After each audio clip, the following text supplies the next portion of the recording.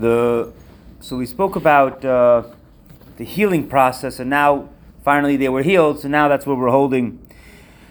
The road from Kiev to Siberia passed through Moscow, Moskva, as the Rabbeim would call it, and all the prisoners from Kiev and the surrounding areas that were sentenced to go to Siberia, they were first sent to Moscow, and they would wait till there were like thousands of people ready to go, thousands of people that needed to go to Siberia, prisoners and stuff like that, and they would make one huge transport for all the prisoners, and they would all go together.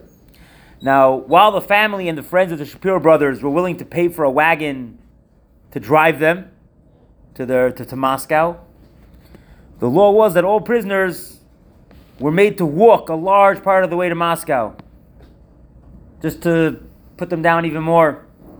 And their request was denied. And the long trip drained every ounce of strength that they regained in the past year. And by the time they got to Moscow, they were already done. They were ready to collapse again. So when they got to Moscow, each prisoner had to do a physical exam to determine, are you strong enough to survive the trip to Siberia?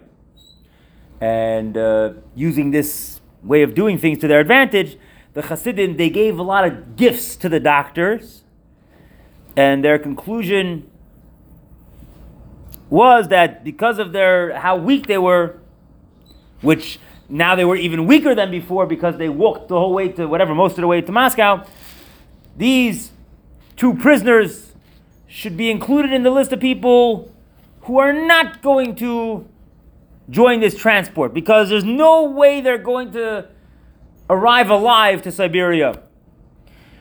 And when the doctors in the military hospital confirmed this, they agreed.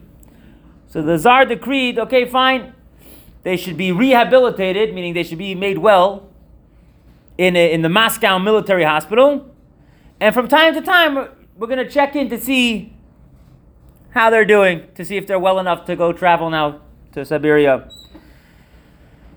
And he added that when their health would get better, we'll just put them on the next, whatever the next transport is.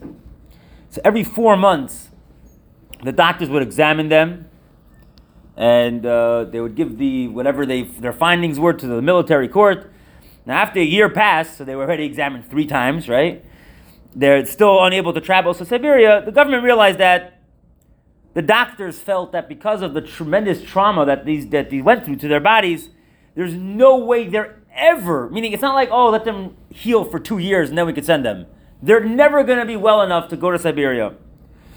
So the 2 brothers, there were also 2 other Jews with them, by the way, who they only got 500 lashes, which is also an insane amount.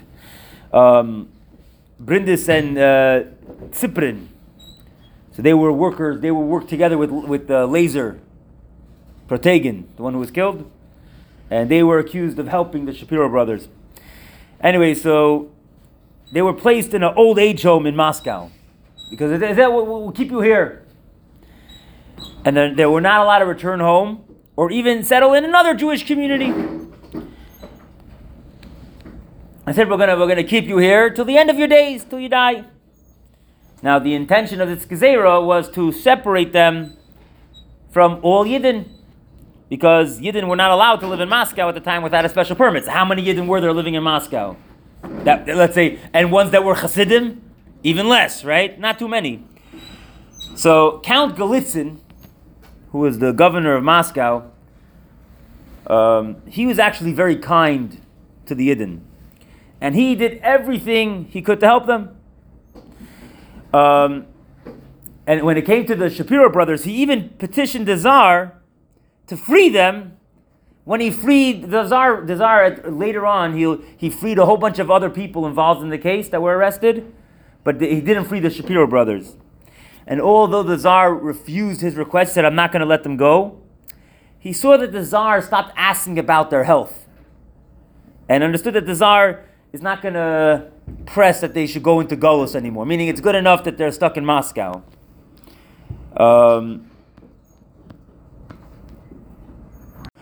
So, out of his compassion and recognition for their greatness, the governor granted them much more freedom than they were allowed before. So he allowed them to have some svarim and to meet with other yidden in their room as often as they wanted to.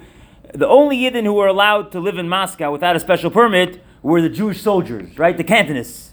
They were allowed to live in Moscow as long as they, meaning once you finish your army service, now you can live in Moscow without a permit.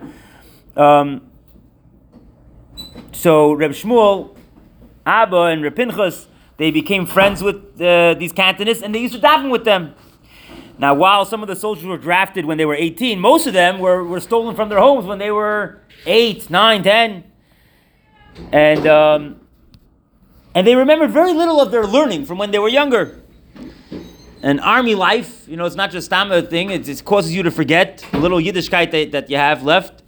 So it's not like the Shapiro brothers could have a whole discussion in halacha or Gemara with these Cantonists. It's not going to happen. However, these two tzaddikim, they connected with these Cantonists in other ways, hoping to inspire them to remain committed Yidden, strengthening their mitzvahs. And their love and devotion bore fruit. The soldiers built a shul in Moscow that they could daven in, the Cantonist shul.